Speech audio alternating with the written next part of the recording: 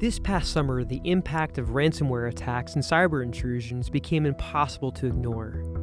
With long lines at gas stations and missing products at the meat counter, we could all see what is at stake.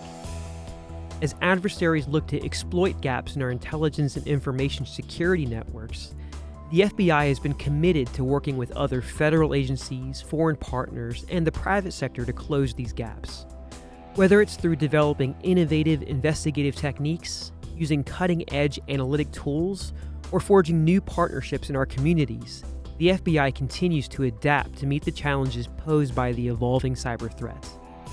To talk more about the evolution of cyber threats and what the FBI is doing to combat them, we have Deputy Assistant Director Tanya Ugritz of the Bureau's Cyber Division with us in the studio today. Not only will we be discussing how cyber threats have impacted all of us, we will also focus in on how businesses and organizations can work with the FBI to get ahead of the threat and make a major, real impact on our cyber adversaries. I'm Steve Lewis, and thanks for joining. This is Inside the FBI.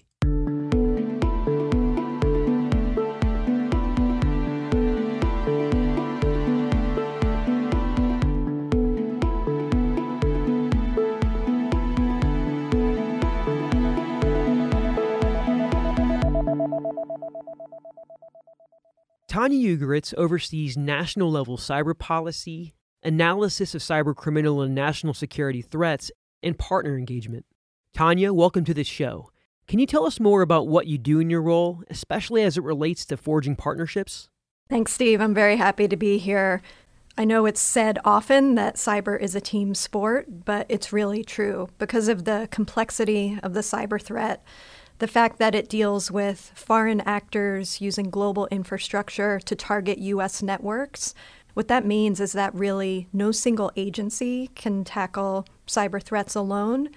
And even if you look at the fact that most of the networks that are being targeted aren't owned by the government, they're owned by the private sector, it means that even no single government can tackle threats alone. We need partnerships.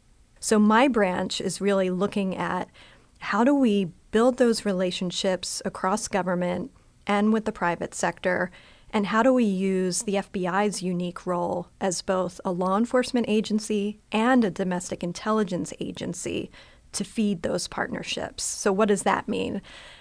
I think everyone's getting kind of tired of public-private partnerships. It's this phrase we've been using for years to talk about how we all need to work together. But when it comes to cyber threats, like I mentioned, the complexity is so great and the speed that the threats move is so great that we need to find different ways of working together. So it used to be that when we looked at intelligence, we would start with a very highly classified product, something that the FBI or maybe another agency like NSA or CIA had collected, often at the top secret level. And we could spend weeks or months trying to figure out how do we get that intelligence into a form that we can share with our partners to defend their networks. Well, today, that type of very transactional sharing, it just doesn't scale to the type of threats we have. So what we're looking at, and I think the benefit I have having both intelligence and engagement in my branch, is we're trying to see how we speed those interactions. How do we take the intelligence we uniquely collect and think first of those partners in the private sector who need it? But also, what are we asking back from them? What are our intelligence gaps that those companies can help us fill? I mean, the reality is, because of the way our laws are structured here in the U.S., the government, including the FBI, we don't have visibility on U.S. networks. So we're really reliant on those private companies to tell us what type of malicious and anomalous activity they're seeing. So if we can be a little bit more open and transparent about the gaps we have many good partners out in the private sector who are looking for ways to help us and are happy to share that information back. And then collectively, we end up being in a stronger place. I wanted to play a clip about a frog from a briefing you provided during Cyberscoop's 2021 Cyber Talks. Let's take a quick listen. Since at least 2014, malicious cyber activity and how we perceive it has been compared to a frog in gradually boiling water. Year over year, the number of incidents, the scale of their impact, and the threat to our national and economic security and to our public safety grows. But it grows in such a way that it continuously feels like the new normal. That's not sustainable, and it's not acceptable. Based off what we just heard, just how have the threats evolved over the years? Well, I have to credit my good friend and colleague, Tom Donahue, who I worked with at the Office of the Director of National Intelligence, a great leader in all things cyber with that frog analogy. But it's really true. I mean, some years we would have one major cyber incident. If you think back to the Sony hack or the OPM breach, and it would be, the thing that would kind of galvanize attention against cyber threats for a moment, at least for, those who didn't follow the cyber issues closely. And then it would, the attention would kind of dissipate. If you look at 2021 alone, I mean, the number of highly significant cyber incidents is unparalleled, and so is their impact and their reach. We started off 2021 responding to a significant cyber incident targeting SolarWinds, which has since been attributed to Russia's SVR, ended up compromising the networks of about 18,000 victims, and then kind of narrowed down from there to the targets that the actors most wanted to exploit. That was quickly followed up by Chinese cyber activity that we and the interagency have attributed to actors affiliated with China's Ministry of State Security, where they too undertook a global intrusion campaign. And then it just hasn't let up since. And then we segue into the ransomware threats of the past few months, which really, I think, changed the public's perception of how cyber intrusions can affect the average American. So in any other previous year, any one of those incidents would have been kind of, the focus for the U.S. government. And so I think the worry with the boiling frog analogy is, do we start to get used to that? Do we start to accept it as, well, this is just the current threat landscape? And I think my point in those remarks is that we just cannot consider it as acceptable. And so I think that's why over the past, 6 months to a year, you've really seen the U.S. government pull together in terms of how are we going to respond as a whole of government against these threats, not only after the fact, but to work proactively to disrupt them. Talking about evolution, I want to bring it to right now and maybe even touch upon the future, which we'll talk more about toward the end. But what kinds of threats are many organizations faced with right now that they need to be really worried about? Spearphishing and phishing are still the number one means by which successful intrusions occur. And I think the challenge when companies are looking at malicious activity is that you don't know at the outset what the intent of the adversary behind it is.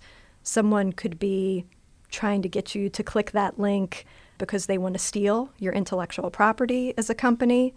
Maybe they just want to get in and take a look around and see if there's something of value that they could either steal for their own use if they're a nation state, or maybe sell if they're a criminal, or they could have a more destructive purpose, maybe to encrypt your networks and hold them for ransom.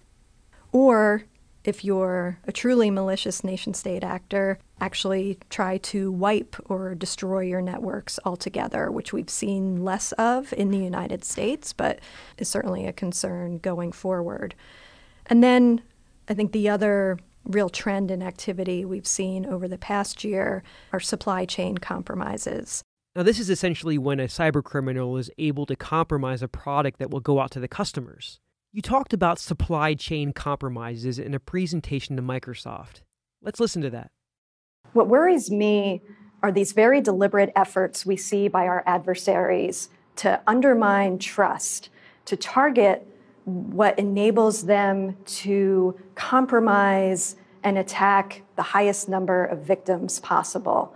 So, for example, in recent campaigns, we've seen the software supply chain compromised to the extent that Whereas I would want to be able to trust that when I receive a software update from a company that I'm a customer of, that update is providing me positive things. Help us understand the impact of those types of attacks. So the way I think about it is, imagine you're living in an apartment building and a criminal could steal the key to your apartment and break in. And for you, that would be devastating and impactful. But what if they stole the super's key, the master key, and by that one action, they were actually able to open the doors to every apartment in that building and steal whatever they wanted to? I mean, that's really the difference between compromising one victim or compromising someone who then leads you to multiple other opportunities. That's increasingly what we see, especially by nation-state actors. But those tactics then are picked up by cyber criminals as well. So all of these actors are watching each other and seeing what's successful, and then they're picking up on those practices basically to try to get the biggest return for their investment of time and resources. We also saw in that conversation with Microsoft, you often meet with potential and current business and organization partners to advocate for collaborating with the FBI. Why is engaging with companies on a regular basis important to you and important to the FBI? We often use the term private sector as this catch-all. And, obviously the private sector and private industry, it's a heck of a lot more complex than that. So when I think about it in the cyber world, there's kind of two main buckets, I think. One is companies like you mentioned who are key domestic service providers. They're the providers of the software that many of us use, the infrastructure that much of the internet and our networks ride on.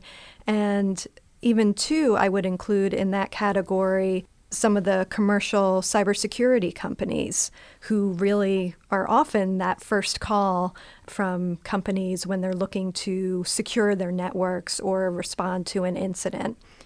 And because they're non-government and because they're directly supporting customers with their hardware and software and their services, they have visibility that the U.S. government doesn't have. And so they're incredibly important partners for the FBI because it's only by bringing together what we see through our collection, as I mentioned, as a law enforcement and an intelligence agency.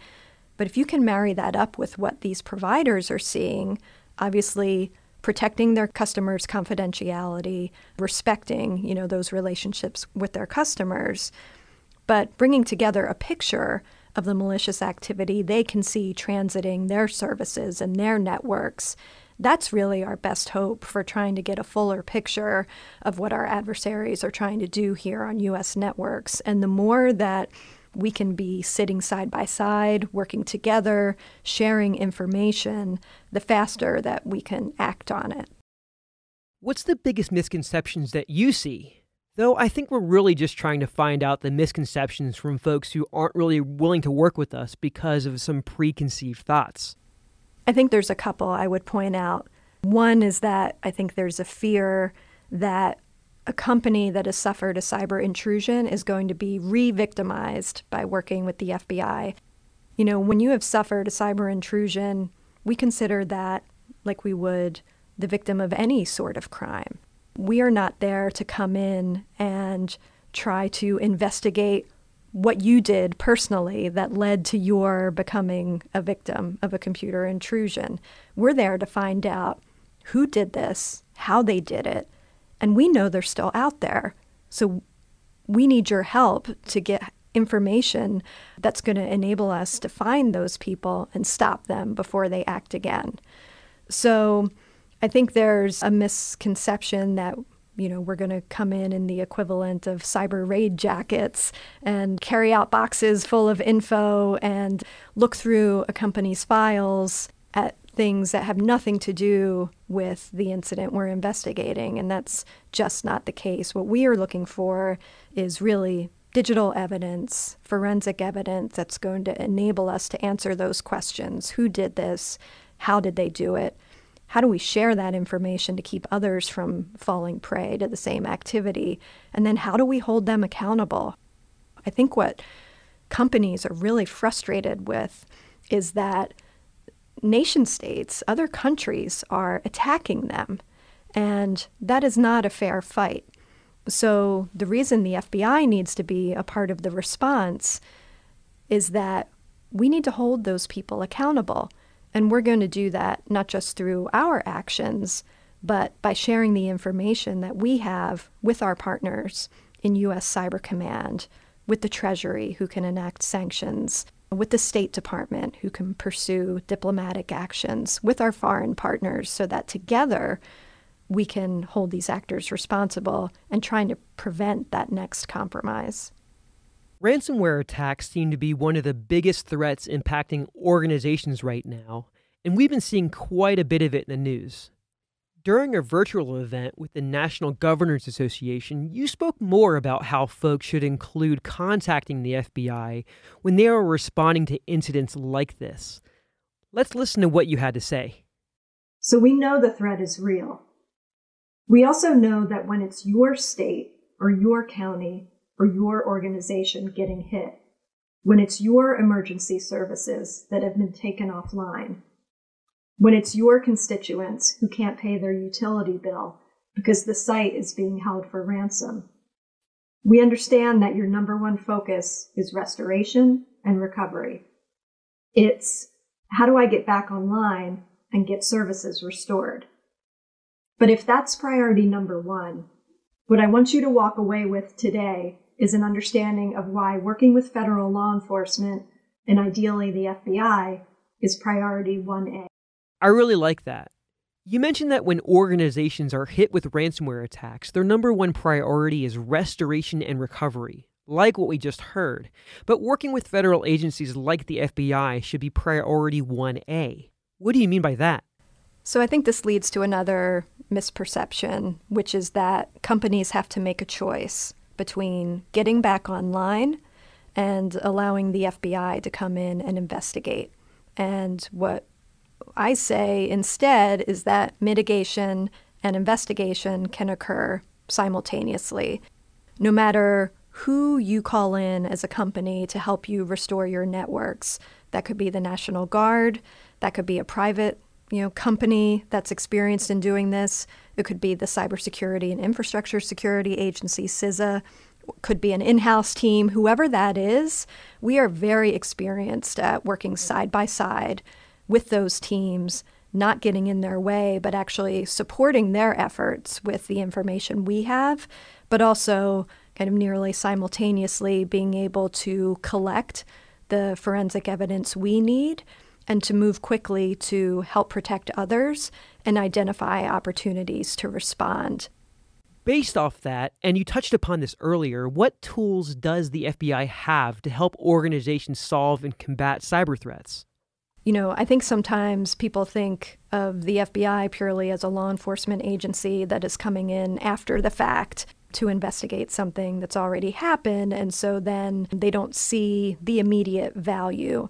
But one of the tools we bring, one of the capabilities we bring, is that for an issue like ransomware, even though it may only have popped up on the public's radar relatively recently, we've been investigating these types of criminals and these types of groups for a long time. There's more than 100 different ransomware groups and variants that are being used right now. We have investigations on all of them. And what that means is that we bring expertise to the table. So I mentioned earlier that when you've suffered an intrusion, as a company, you don't always know right away who did it or what their intent is.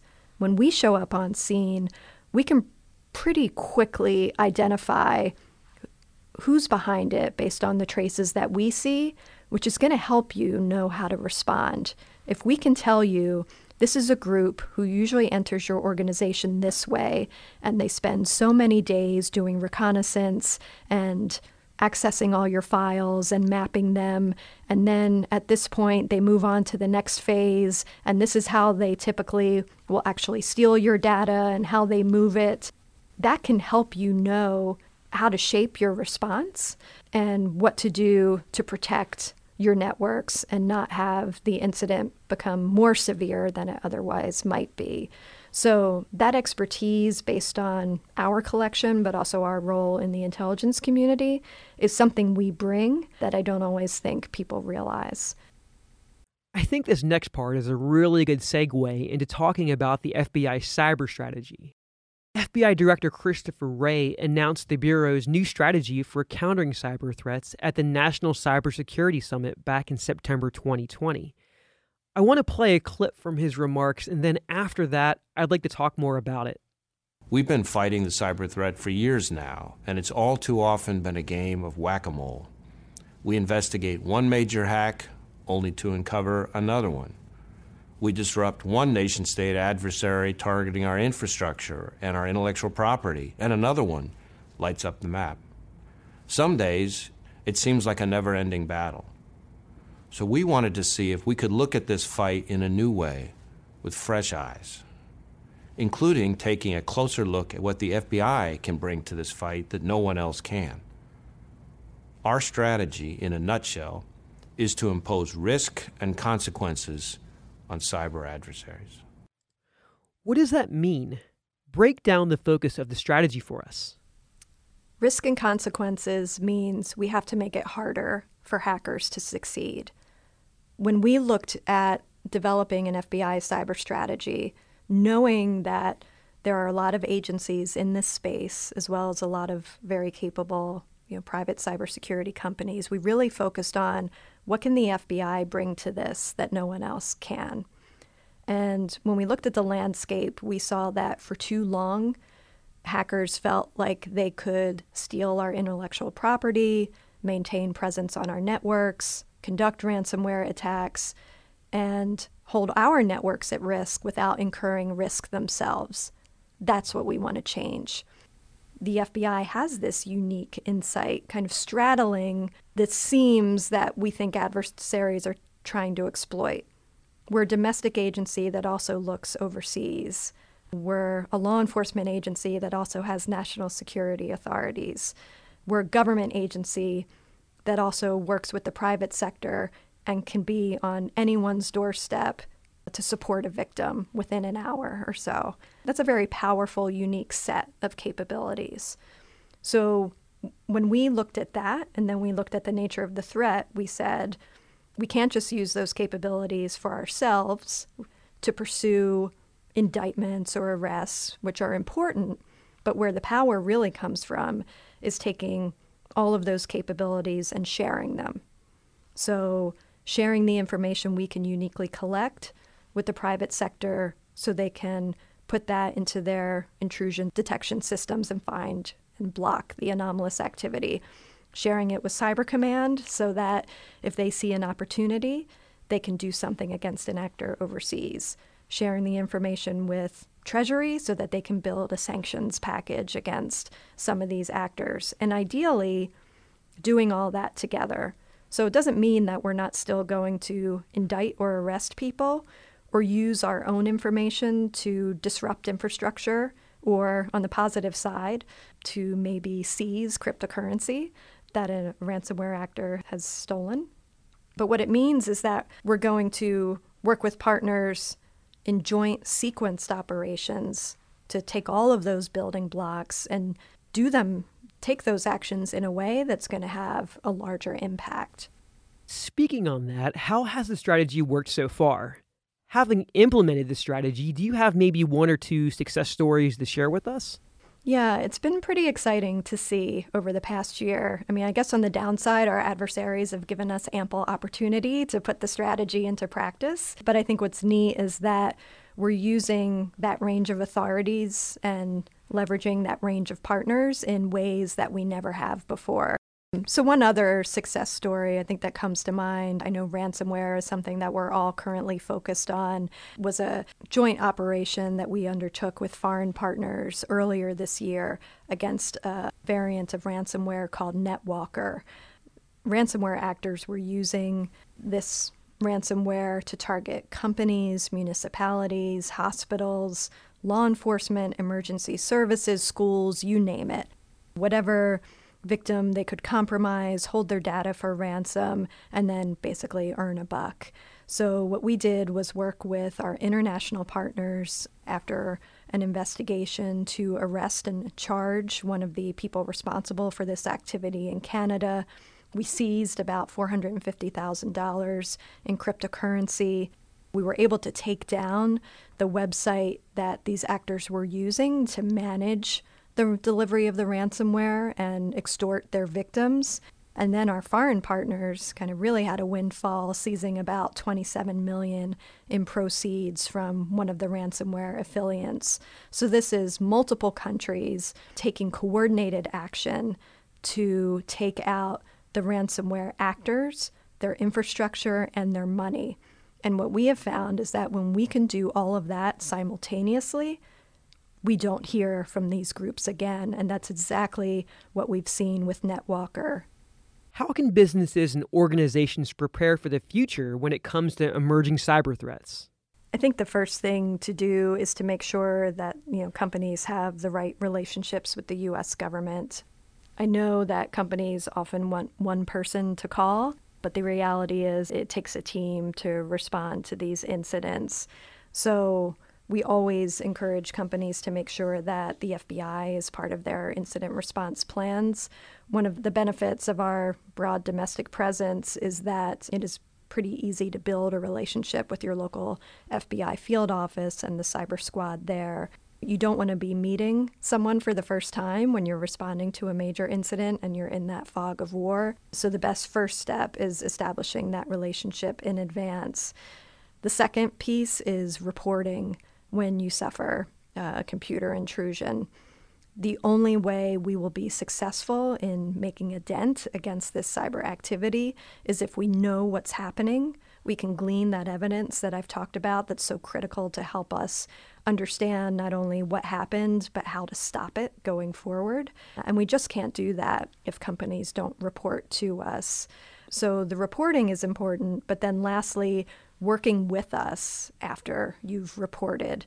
It's great to know that something has happened, but we really can't help to the fullest extent unless we can kind of work with you, gain insight into how the activity occurred on your networks. And as I mentioned before, we have very good relationships with a lot of the companies that typically respond to these incidents that are retained by victims to help them remediate incidents, allowing us to work with them even if we're not on site collecting the information. If we can work with the company a victim is hired to mitigate the compromise, benefit from the insights they have, that will still enable us to look for opportunities to take some action back against the people responsible. Coming back to the success of the FBI and the successes that we've had, especially the examples that you've mentioned with the strategy, where are we going next? What's next for us? So I think where we're going next is hopefully having a better picture of that universe of incident reporting. We're very encouraged that Congress is focused on this issue. There are a number of bills that have been proposed looking at mandatory incident reporting. We're pretty excited for that because that's really going to change the landscape for us in terms of understanding the universe of threat activity and providing us more opportunities to help victims, but also to respond. What's important for us in that is not so much who owns that reporting, who builds the database where the reporting will be held, but that the FBI, because of our responsibilities to investigate computer intrusions, but also our mission of threat response, that we have contemporaneous and unfiltered access to that information so that there is no delay in our ability to act, to help victims, and to hold adversaries accountable. So that will be a game changer for us. So that is something that I'm really hopeful we see come to fruition in the coming year. Do you have any final thoughts? Anything you want to add that we should have been talking about here? I think the thing I would leave all your listeners with is that unfortunately, through the pandemic that we've all been suffering through over the last year and a half, we've seen that cybersecurity is not just an issue for government or even just for Fortune 500 companies. It affects all of us. We've seen K through 12 schools affected. We've seen hospitals hit by ransomware. We've seen state and local municipalities be hit by distributed denial of service attacks where their emergency services have gone down. Unfortunately, these criminals and nation states that we're dealing with, they have no limits in terms of the types of victims and companies, small and large, mom and pop shops, you name it, that they'll go after if they think it will help them, whether, it's criminals trying to earn money or nation states trying to steal intellectual property to support their own governments and economies. It affects all of us, and so it requires action by all of us. So if I could just reinforce that if you do think you see suspicious cyber activity, there are ways that you can report that and work with the FBI. If you're a company or even a private citizen who sees suspicious activity, you can go to ic3.gov. That's the Internet Crime Complaint Center. It's a very easily accessible web portal where you can report that suspicious activity. For companies, you can also contact your local FBI field office. There's a contact list available on fbi.gov. If you don't already have that relationship, they would love to hear from you, get to know your local cyber squad. And it's really only together by looking at this activity, trying to understand what's happening and finding new ways to combat it, that we're going to be able to increase cybersecurity for not only the government, but for our families.